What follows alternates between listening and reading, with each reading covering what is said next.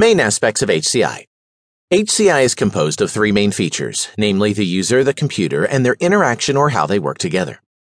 User refers to either the individual or the group of users doing things together. An understanding of how the people's sense of sight, hearing, and touch send information is also very important. Also, the type of mental models of interactions differs according to the personality of the users. And finally, interactions are also influenced by cultural and national differences. Computer, on the other hand, pertains to all technology from desktop to huge computer systems. As an example, if the topic is website design, the computer would then be the website. Computers would also include gadgets like mobile phones or even VCRs.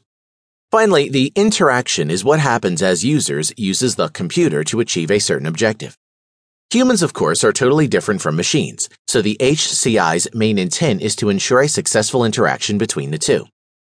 In this aspect, adequate knowledge about humans and computers are critical to realize a functioning system.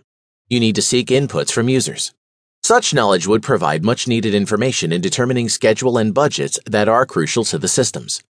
In effect, there are ideal situations and perfect systems, but the key is finding the balance between what is ideal and what is really feasible given the existing situation. Objectives of HCI. HCI aims to come up with systems that are functional, usable, and safe. Developing computer systems with excellent usability depends on having enough understanding of the aspects that lead people to use technology in certain ways, being able to devise tools and ways for creating suitable systems, the development of safe, effective, and efficient interaction, making people the priority. The main philosophy underneath HCI is that the users or the people using the computers always come first. Developers must always be guided by the user's needs and preferences in designing systems.